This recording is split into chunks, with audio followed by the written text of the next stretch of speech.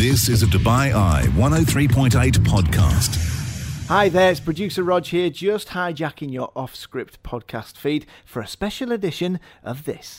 Living on a Prayer, paying homage to the greatest albums of all time. This week on Living on a Prayer, we're going off-script, we're going a bit rogue. We're going to do a special on record producers, because over the weeks when we've looked at classic albums, we've touched on ones that have kind of come together with a great deal of contribution from the producers behind them. You know, we talked about Dr. Dre last week. He's a producer and artist. We've mentioned Rick Rubin a few times. He's, of course, produced people like Jay-Z, the Red Hot Chili Peppers and Johnny Cash, so right across the spectrum. George Martin, of course, famous for producing the Beatles. You can't mention Radiohead without mentioning Neil Godrich. Motown, the sound comes from Berry Gordy, the producer. You've got Jeff Lynne, Trevor Horn, Tony Visconti. And these then, are of course, all names. off-script comes from producer Roger Pryor. That's what I'm leaning towards. I knew you were leaning towards that. Yeah. So is this an ode to producers? It's an ode to homage. let's be clear, record producers, because they're all names that you might have heard of and they're deeply respected and revered in the industry. But they aren't managers or artists, they're the producers, they're the people who bring it all together. You know what they are? They're the equivalent of, in Hollywood, the writers.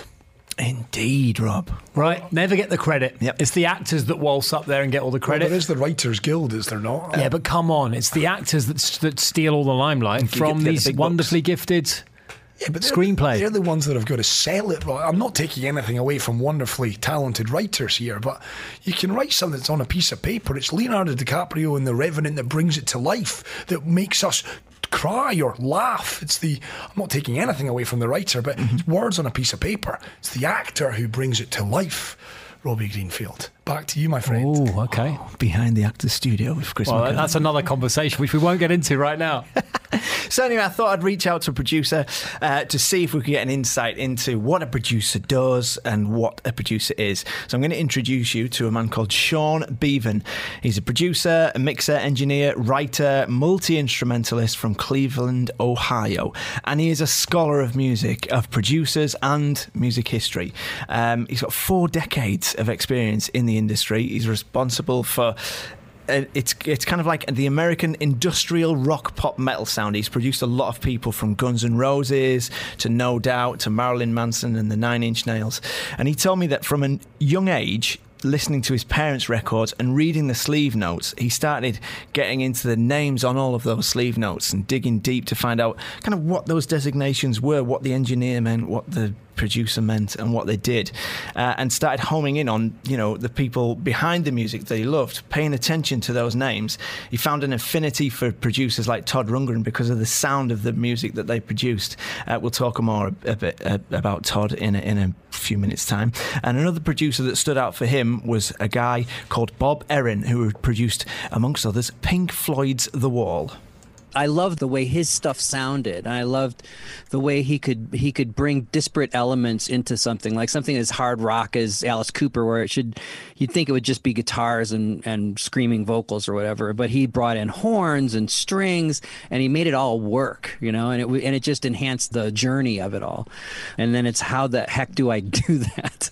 You know what I mean? Yeah. So I kind of followed other producers, started figuring stuff out, and I really decided that Todd Rundgren was the journey that I wanted to follow. Like the idea of being a musician, writing songs, doing stuff on your own for yourself, and then helping other musicians achieve their goals as well. So he started as a musician at 9 years old, started learning guitar. Then he started engineering the sound of the bands that he was in when they were playing gigs in small venues, which obviously led to bigger venues and gave him an understanding of how sound works.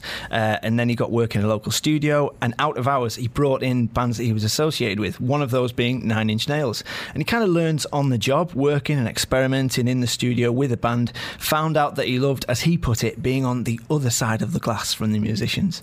You'll actually hear him on the Dirty Dancing soundtrack. Chris, I know you're a fan. Oh, big fan. He plays bass on Hungry Eyes.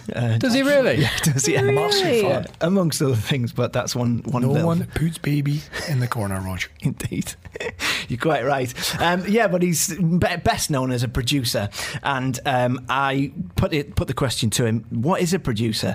To describe it, he took me back to an early session when he was working with a British punk producer, Mark Ellis, a.k.a. Flood, on Nine Inch Nails' The Downward Spiral album. He took me through producer school while we were doing that, and I think his definition is great. It's like you're a transparent sounding board for the artist. You want to be able to empathize with what the musician wants to accomplish, and he trusts your judgment because he's heard some of the other things you've done, so he knows that your taste is what he wants, so he uses you as a taste filter. It's like he plays something for you and says, is that cool? And you can say, that's cool, or that's not cool, or it could be cool if it does this, you know what I mean? And so it's like the musician and songwriter has someone they can trust to kind of bounce things off of. It's hard in working in art without anyone to tell you, what's good and what's not, because you lose focus. I think when you're doing it yourself. Like, every great author has an editor that they trust, you know what I mean? And it's also your job to kind of know what the artist wants to achieve and then be able to tell them when they've achieved it, or when they're not achieving it, and how they could go about like doing things to make it better, especially in performances, like a vocal performance or a guitar performance or a drum performance. You have the technical know-how to make things sound the way they want it to sound, and you have the musical knowledge to know when the song is right. So I found that interesting, and it reminded me of a story which we've mentioned on this before, which was Rick Rubin, who worked with the Red Hot Chili Peppers on Blood, Sex, Sugar Magic, and the fact that if it wasn't for Rick Rubin, we wouldn't have Under the Bridge, because Anthony Kiedis had just written it as a poem, that's right, and wasn't intending on turning it into a song, wasn't intending on recording it, until Rick Rubin saw it, looked at the words and thought, that looks interesting, sing it to me. And he said, well, it hasn't got a melody, it hasn't got anything. And so Rick Rubin encouraged him, they came up with the melody for it, and then they played it to the band, and then the band recorded it. So it was that idea of just somebody that they're comfortable with in the studio, that can encourage these great ideas out of them and just, manipulate the art and make it, on the page in that case, onto a record. And 90% of the producer's role is that collaboration, bringing out the best in musicians. A sporting analogy would be a coach manager, right? On that point then, Rog, do you think you get the best out of us? It's a work in progress. I like Chris. how you keep bringing it back to us. Just because it's a metaphor. resonating. So no, he's talking about 90% of it is bringing the best out of the artist, and I'm keen to know, does Rog that feel... was a resounding no, by the way. I'll translate for him. A work in progress means nah. Still struggle to get the best out of you lot. And he's probably wondering to himself, is there anything to get out of you? Have I got the best I can? You've maxed out. I think I probably have, in all honesty. Keep going to the well. And with that in mind, I kind of that collaboration, you've got a musician and a producer. I wanted to know if, as a producer, being a musician was a nice to have or a need to have.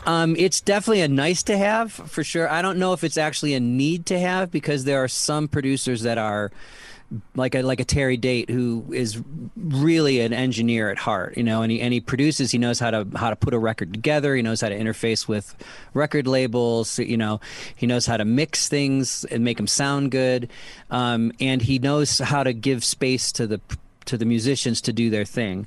But it is really nice to have musical knowledge so that you can help a musician even get beyond what they're capable of doing. You know what I mean? You can help show them the way. And a lot of times with, if you're a producer, and especially in the rock field, you might know technical terms and stuff like that, but the band doesn't. So the technical stuff isn't important, but what's important is to convey the right stuff to get them to where they want to get. And sometimes that's just as simple as like, oh, if you want it to sound like this when you're going from the verse to the bridge, use this chord as a transition chord or whatever, you know what I mean? And it's something they wouldn't have thought of, but when they hear it, it's like, that's exactly what I was thinking, I don't think anything great happens without synergy. And it's like a lot of times, like in the old Nine Inch Nails stuff, we have a piece of gear and it's like we know how it's used, but the idea was figure out a way that it hasn't been used before, or maybe stress it and do what you're not supposed to do with it, and let's see what happens. Trent and I used to go to music stores and we go through boxes of used pedals and listen for ones that were broken and had like a unique sound, and we'd go like, that's the one. It's that doesn't make any sense what it does with those knobs, but it's really cool, and it's those kinds of things, and being experimental. I love the idea of when you're in a room with a bunch of creatives that there are no bad ideas. It's like you can just riff, try something out, see what happens, You can't be afraid. And you want to engender an atmosphere where people feel comfortable to just try stuff, because that's when the cool stuff happens. Well, I can tell Sean that there are frequently bad ideas in our own little off-script meetings. So that's not the case, my friends. If you want to see some bad ideas, come to one of our lunchtime meetings. Jeepers. But from bad ideas, good ideas can come. Hence the little thing he was talking about, using those broken pedals. Trent that he's talking about there is Trent Reznor, who's now, he's the Hollywood darling. He makes all sorts of soundtracks, but he started off in Nine Inch Nails as their kind of writer and frontman. And he's just a fantastic musician, but also a brilliant composer. So I wanted to move on to talk about the types of producers. Could you categorise people? He did say that, at risk of talking in broad brushstrokes, there are two distinct groups. There are some producers where they do a record and it's you pretty much know it's them because they put a very intense sonic footprint on something, like Howard Benson, who does like, My Chemical Romance and that kind of stuff, was like one of the biggest producers of the late 90s period, early 2000s. And he had he has like a factory, where it's like everybody comes into the studio, they play the same drum set that's mic'd up the same way in the same room. Everybody plays the same guitars, the same amplifiers, the same, it's going to sound like the last Howard Benson record. You know what you're going to get. You know what I mean? For some artists, that's great. That's exactly what they want. They know that that's what they want to sound like, and they feel that their songs speak and their voices speak enough for them, but they know that they want that style of production. There are other people like a Nigel Godrich who's going to come in, listen to the band. They're going to record in a different space than the last record he's done, with different microphones and different, he likes to just make things completely a new set of circumstances.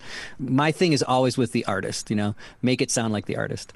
But then again, Todd Rundgren, who I love, every record he's produced, he uses similar harmonies in the background vocals.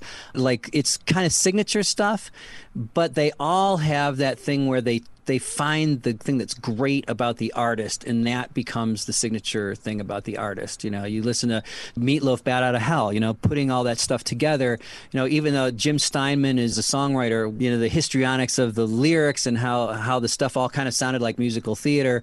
And then Todd would introduce like kind of his signature guitar sounds, or the elements of the way the harmonies worked. They took their New Jersey thing and he kind of gave it a little bit of Philly thing. So it was really cool. I love that producer wise. Like, to me, it's like if you have a little bit of signature, that's great, as long as it doesn't overshadow the artist. I don't really like producers where every artist sounds like the last artist they did. Yeah, and I reckon that's increasingly happening, don't you? Where the producer is essentially the creator more often than not. Absolutely, yeah. And because he's had 30 years in the music industry, obviously it's a very different one from the one that he started working in. Now anyone can pretty much make and produce, record an album or a song in their bedroom. So I asked him, as an elder statesman of the industry with over 3 decades in the field, where do record producers sit in today's industry? And he said, like many other jobs, if you don't adapt, then you die. And he's one person that actually embraces the shift. This is like a kind of amazing time when you listen to an artist now. You can, more than any other time, you can really hear what that artist wanted to say, right? Because there's less gatekeepers. Before it was like you had to like play your music, then you'd have to play it for an A&R guy, get to an A&R guy, then play it for him, and then he would say like, "Oh yeah, I think this is pretty good stuff. We should put you in a studio, and let's give you a producer, who will help you shape your sound, and you put it together."